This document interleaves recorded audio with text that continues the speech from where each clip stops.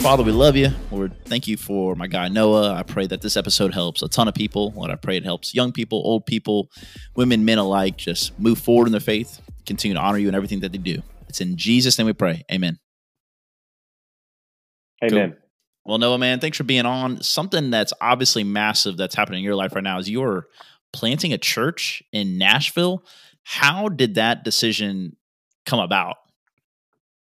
Yeah. So my wife and I both, we have for several years now felt like church planting was something that God was calling us to for a bunch of different reasons. The main reason is we both were always intrigued with these crazy people who would just plop into a city.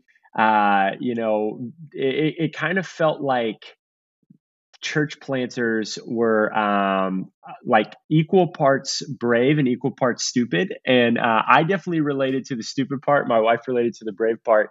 And so we started praying about it when we, even before we got married, and then especially once we got married, knew it was kind of something that would be a part of our future.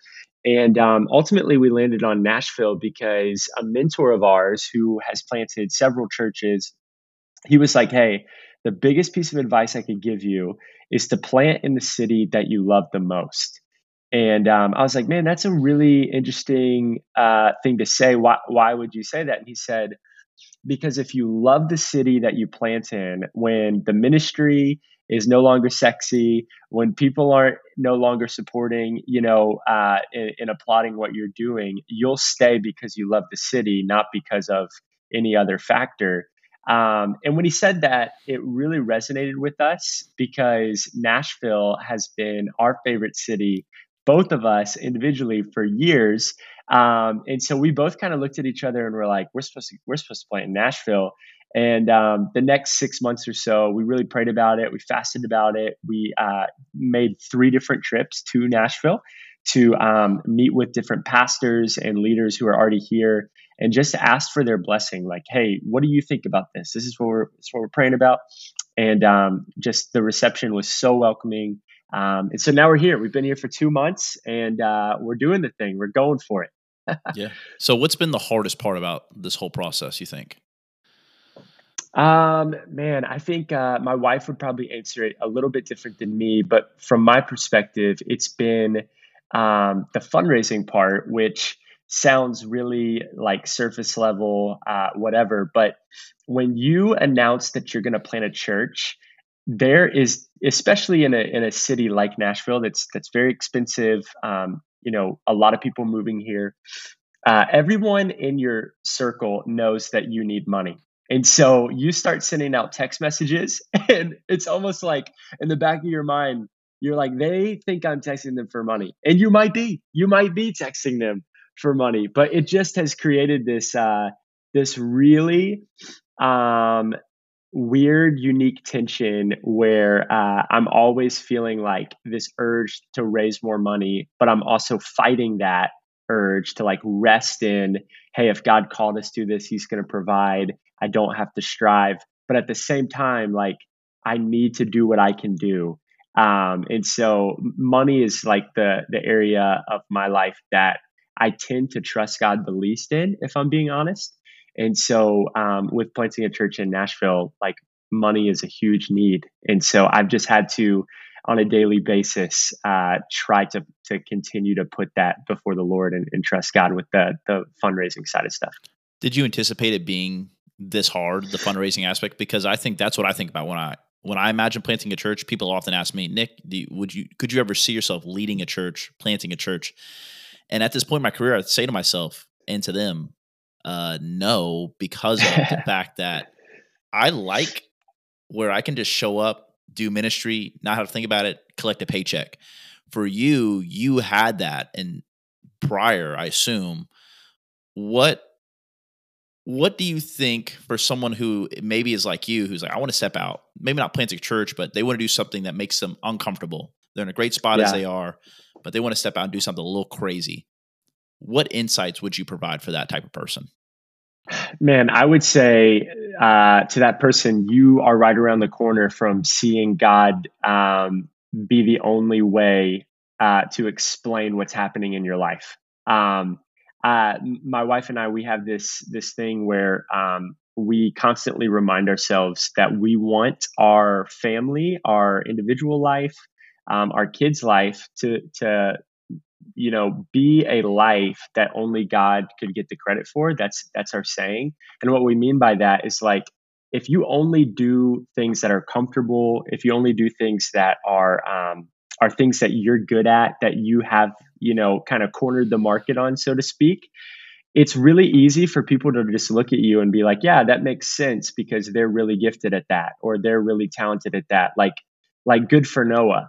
But when you say yes to the uncomfortable, to the areas of weakness, to the areas of insecurity, to hard things, I think you actually put yourself in a position where God has to show up. And that is the coolest place for me in my walk with the Lord, because I can take a step back and I can just go, this is God. Like, you guys know me, you know what I could do in my own strength. It's not this.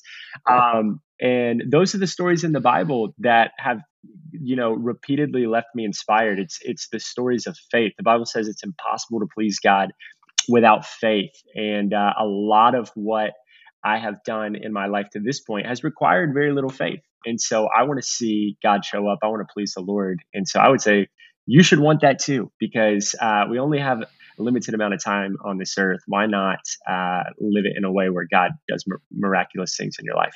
Yeah, absolutely. And so obviously there's hard parts, many more hard parts, I'm sure, than just the finances and the things that I assume you will continue to figure out of, gosh, this is complex. Man, this stresses me out. Man, this is heavy. But as you're stepping out in faith, what do you think has been the best part? The thing that you looked at that you did not anticipate prior to this journey? Oh man. Easy answer to that is the amount of people who have moved here just to be a part of this church. It has been the craziest thing.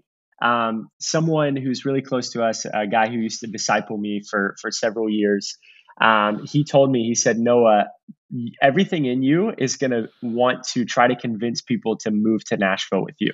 And he was like, I urge you not to. And I was like, what? Like, I have to. Like, I have to, I need to do this. And he was like, no, what you need to do is you need to pray and make sure that the vision you have for Way Church is from the Lord. And then what you need to do is you need to cast that vision as much as you can. And you don't need to convince anybody to come. Let the Holy Spirit convince people to come, because if you convince people to come, you'll have to convince them to stay on year one and year two and year three, and it'll just be a constant convincing thing. And he said, if you let the Lord convince people to move, you'll be able to just walk in what God has for you, and not have to strive so much. And so we did that, even though it was very hard for us to, have people in the back of our minds that we wanted to ask to join us. But we did it. We would share the vision over coffee and be like, man, we're so excited about what God's going to do. And then where we would normally go, hey, would you pray about this? We would just go, pray for us, like we would just kind of leave it. And man, we have a couple from Dallas, Texas that just moved here with their two kids to be a part. Another couple from Orlando, Florida. We have two couples from Charlotte, North Carolina. Just people literally going, hey, I'm giving up my job. I'm giving up my family being close because I feel like God spoke to me. That's been the most encouraging thing, because it's just a constant reminder to us, God is in this. Like, we didn't bribe them. We didn't offer them a position. We didn't do anything. They are just coming because they hear the voice of the Lord too. So that's my easy answer.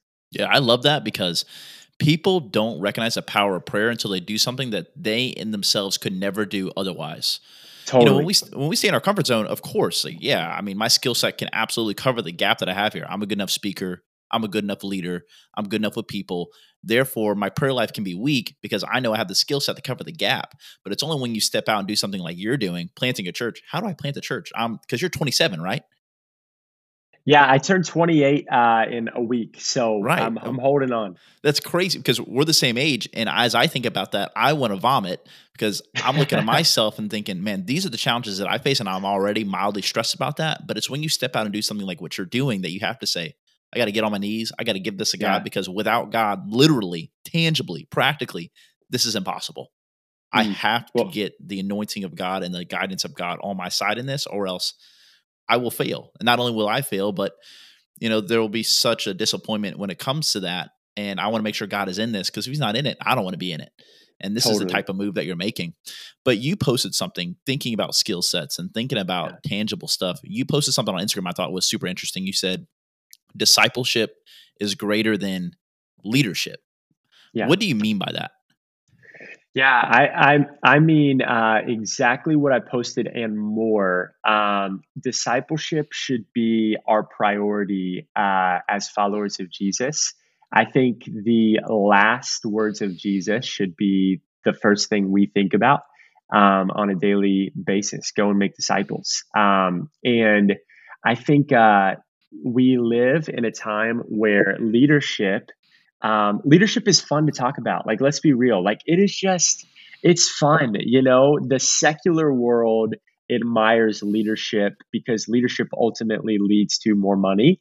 And we've seen this weird thing happen in the church where, like, leadership went, 20 years ago, leadership was valued in the church for sure.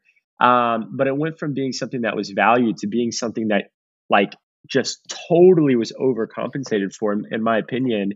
And now we don't measure how many disciples we're making. We measure how many leaders we have on our team.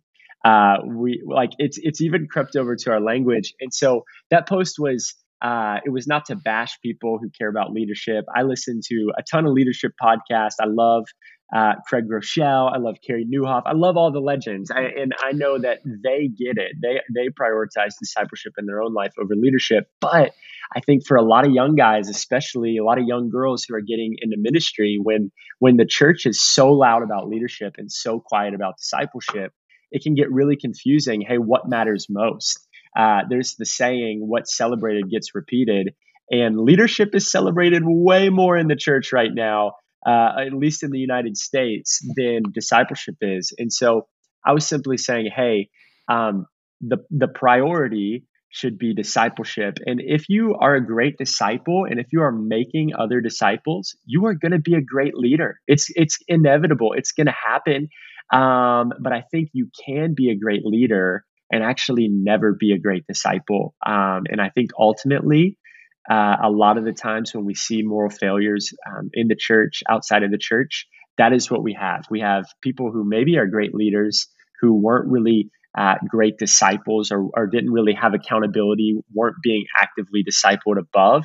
And then it could happen to any of us. And so I'm a huge proponent of discipleship. My life has been changed because of it. And I'm just trying to, shout that message a little bit from the rooftop. What do you think about moral failures? Because you have an interesting perspective on it now, entering the lead elder role, because that's a lot more weight than you've ever carried in your pastoral career. At least, I mean, you're a father, but Yeah. that's way more weight than you'll ever carry as a pastor. Yeah. But yet, professionally, if we recognize it, we've already seen it. Someone Yeah. fails in their integrity, whether it's an Yeah. affair, whether it's another decision, that crushes a church. What do Totally. you think? What type of effects do you feel like moral failures have had generally on the church as you're looking to plant the church and looking at these types of things and gaining trust with different people enough to Yeah. ask for their money, right? Yeah. How do you feel like it's affected the church wide, and how do you feel like it affects you as you move forward into that type of role? Yeah, I think you said the word, and it's trust. I think the church has lost trust, not just outside of the church with unbelievers, but I think a lot of young believers have lost their trust in the church. There was a study that I saw someone post about the other day that talked about Gen Z, and it said like 29% of Gen Z believes that the church is trustworthy, which is just astonishing. But I think things like moral failures have contributed to that. But here's the thing about the moral failure thing, Nick, is like my response to a moral failure as a follower of believer, it should always be heartbreak. It should always be sadness. It's really broken my heart to see a moral failure and then to see uh, followers of Jesus respond to it with like, "I told you so. I told you he was a fraud. I told you, she wasn't the real deal." All these things, like if we are really unified in one body, when one of us fails, we're heartbroken. We want that person to be able to salvage their family, to be able to figure out a way back to restoration. Like that should be our heart. I think the other thing that the part of the conversation you didn't ask about this, but I'm just going to keep going because I'm really passionate about this. Is if we as the church, keep treating people as gods with lowercase g, eventually people will believe they are one. And so there are a lot of times when I think these moral failures have been aided by the way and it's not just people who attend church. It's most of the time ministry leaders. We go, instead of saying, "Hey, they're really gifted, they're really anointed," it takes this extra step up. And when everyone is putting you on a step above that, it's really hard to fight. And so, yeah, I think really practically at Way Church, I'm very conscious and aware that I'm one decision away from being another person like that. Like we've all sinned and fallen short of the glory of God, and we are all prone to give in to fleshly desires. And so, some practical things that we're doing is like we are not planning for any sort of moral failure. We have all sorts of accountability in place, but we also are not trying to build a church around Noah Herrin. We're trying to build a church around Jesus Christ. We have multiple great leaders who are going to teach and preach. We have multiple great leaders who are going to be on the platform. Ultimately, my wife and I will be leading the church, but we're building a church around Jesus Christ, and we're going to have accountability in place to where hopefully, even if something did happen to me or someone else, the church would go on in a really healthy way because the people who are there are not there because of me or my wife. I know they're not there because of me, but my wife or one of the other great leaders on our team. Yeah. So something that is the elephant in the room is, hey guys, before jumping back into the episode, I want to give a huge shout out to this show's sponsor, Making Him Known Apparel Company. Making Him Known is run by my guy, Herrin, and Herrin does an awesome job of making apparel that draws others to Jesus. They have hoodies, tees, totes, stickers, and much more stuff coming soon, all at makinghimknown.com, which will be linked in the show notes. So if you want to support this podcast, go support Making Him Known and go get you some awesome apparel. And you mentioned this in a previous reel talking about faithfulness. As pastors, we're called to be faithful, not famous.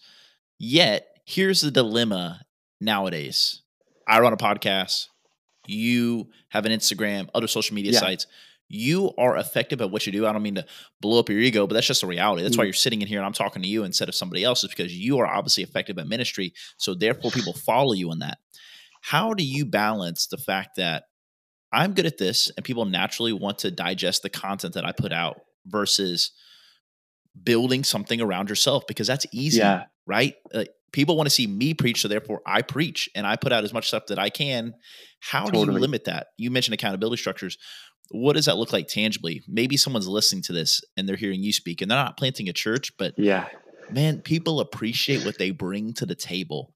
And they're trying to figure out a way to not get too high on themselves to where they feel like they're invincible. What would you tell that person practically on how to be able to alleviate that? So the first thing I would say is humility is the easiest, attribute to fake. And so no one's going to know how your heart's really doing except for you and God. Even if you're married listening to this, you can hide it from your wife. Like, let's just be honest. If the praise is getting to your head, it is very easy to say the right thing, do the right thing, and for your heart to be slowly eroding away. And so, I'll just go through a couple of things that we're doing to fight that erosion. The first thing is we strongly believe in people who smell your armpits. So basically, we just mean like people who they know the real you. And with social media, it is very easy to go a mile wide and an inch deep. where it feels like everybody knows you, but nobody really knows you. We have two couples in our life who are the same age as us, who we are around multiple times a week, who we confess sin to, who we talk about the temptations that we struggle with. We even have a rule with the small, like these two couples, this small group, where if we're going to spend a certain amount of money, we have to tell that to the other two couples, because we just want to make sure that we are dragging things into the light that might potentially mess with our heart. The second thing is, we talked about discipleship just a second ago.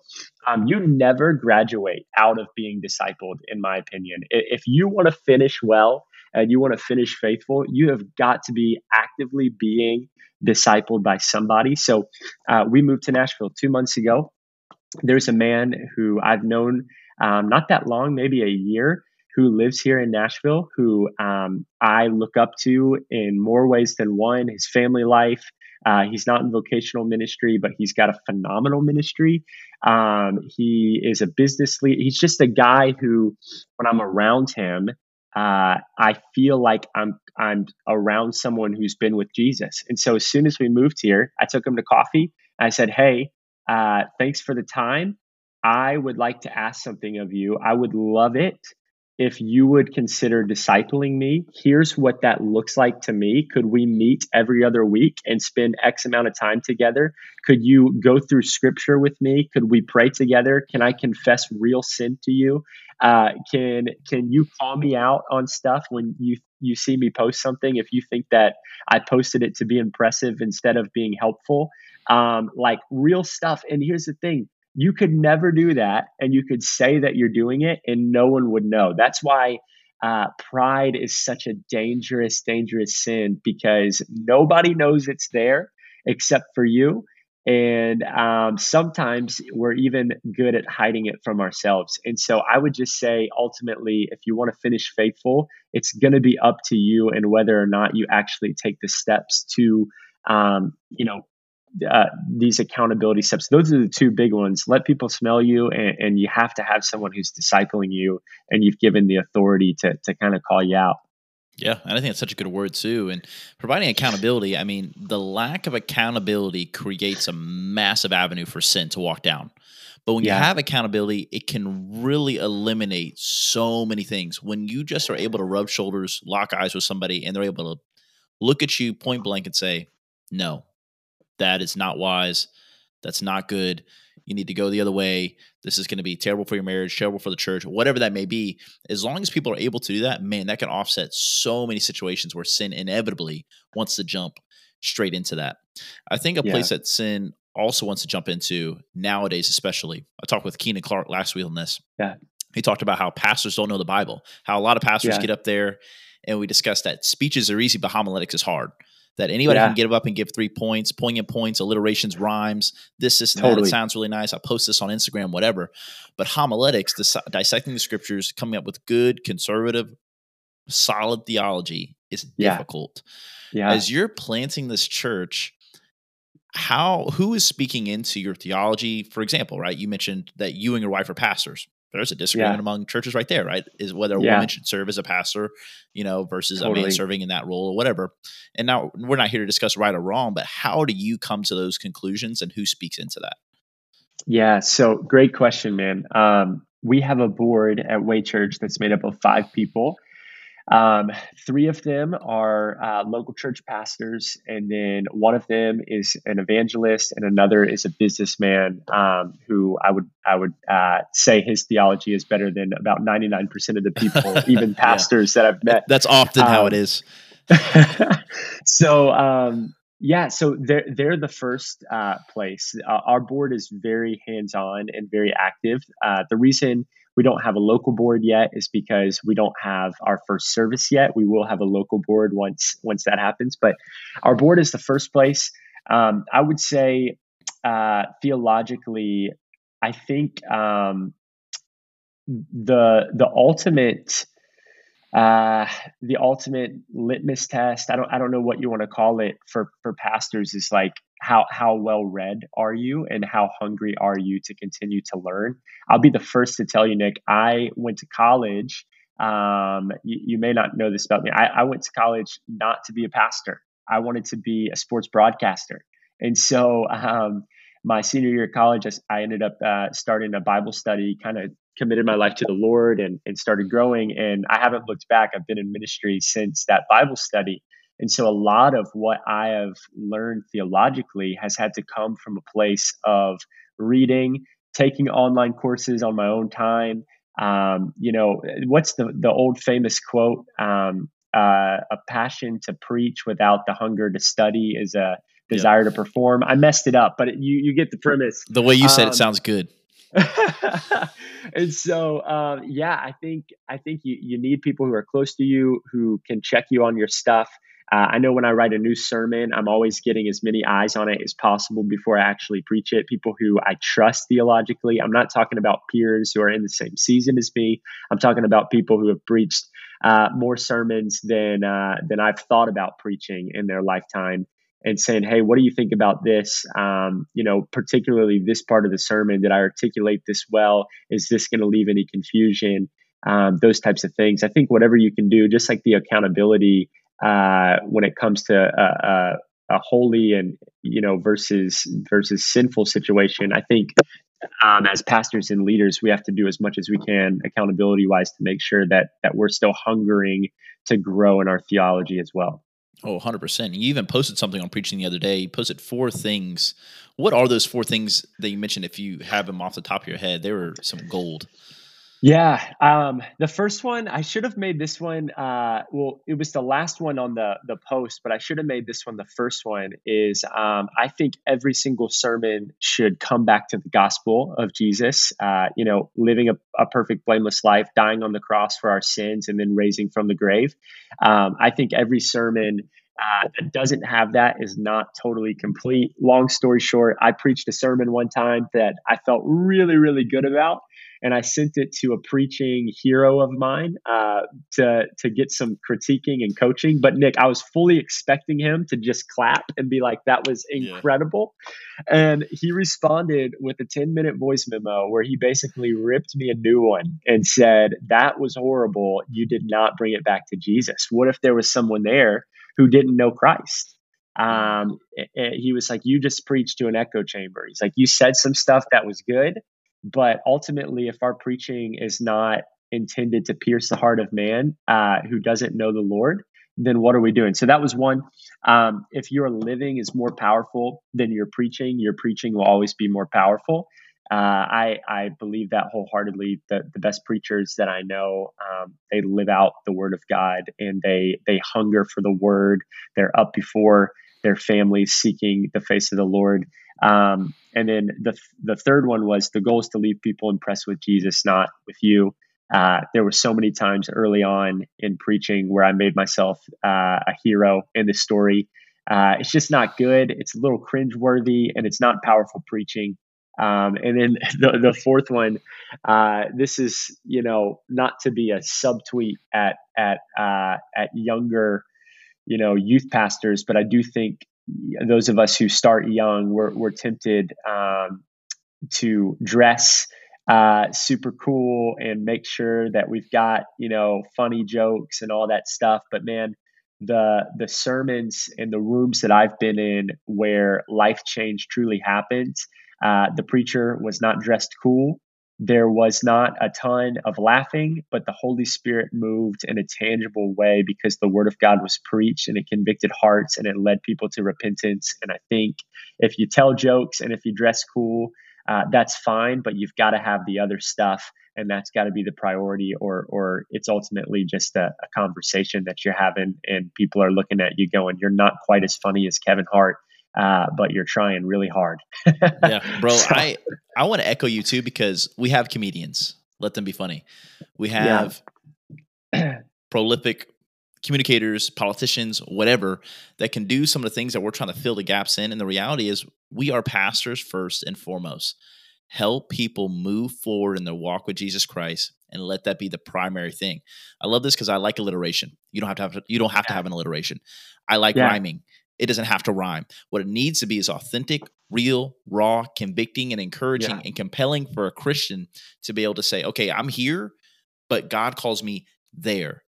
And a Totally. pastor's job is to help, encourage, and facilitate the sanctification process of the Holy Spirit and get Yeah. them to move forward and take their next step with Jesus Christ. So So I good. want to echo that, man. That's a great So word. And good. I shared that post. That was a dope post. But man, we Thanks, have a minute and a half left, and you've gone through so much in this recent season, planting a church, leaving man. a church, a thriving ministry, trying to create another thriving ministry somewhere else. In this whole season, what do you think is the greatest lesson God has taught you or is teaching you right now as a result? Man, um, I'll just share the message that's been on my heart for the last 9 months, kind of on this journey, and it's not particularly related to like specifically to church planting or what we're doing at Way Church, although it is relevant. I was reading in the book of Matthew where Jesus multiplies the fish sticks and the Texas toast in Matthew chapter 6. And man, God convicted me so heavily. I've preached that passage dozens of times in different ways, but I was reading it and I was thinking about in the book of John, in that same story, Jesus at the end of it, he says, "I'm the bread of life," and it's this statement that Jesus says that's one of the most theologically popular statements. It's something that is turned into whole sermon series, and so I've been very familiar. Like I've preached the miracle, and then I've preached the "I am the bread of life." But for the first time in my walk with the Lord, I realized that the two were super tied together. In that the people who received the miracle, the very next day, they go to the other side of the lake to find Jesus, and they're asking for more bread. And that's when Jesus responds and says, "You're never going to get full on this kind of bread. I am the bread of life." Paraphrasing Jesus' words right now, but it hit me on Friday. The bread was a miracle. It was a gift, but on Saturday the bread was a God. And I think gods in our life, idols, they always start out as gifts. And the last 9 months, I've been walking through a season of slowly realizing that there are some gifts that God has given me that I had turned into lowercase gods in my life. And that there were some things, some dreams even that I had turned into lowercase gods in my life. And so the kind of word that I'm walking through right now is if your dream is more important than your king, something has got to change. And so I'm very much living that out right now. I'm going through that sanctification process right now. I'm so grateful for it, for the timing that it's happening in my life. I'm grateful that this isn't happening 10 years down the road. But I'm truly falling back in love with Jesus to the point where I feel like I can honestly say, "Hey, Jesus is more important than my dream or my goals or my plans." I want to do this plant well. I want to lead Way Church for the rest of my life. But ultimately, if Way Church fails, Jesus is enough for me, and that's kind of where I'm at right now. Bro, that is a word. And man, I want to be respectful of your time. So, man, we just appreciate you being on, and you spouted so much wisdom for everybody listening. And so, man, Noah, thanks for being on today, bro. You're a Yeah, stud. dude. Thanks for having me, Nick. It's such an honor.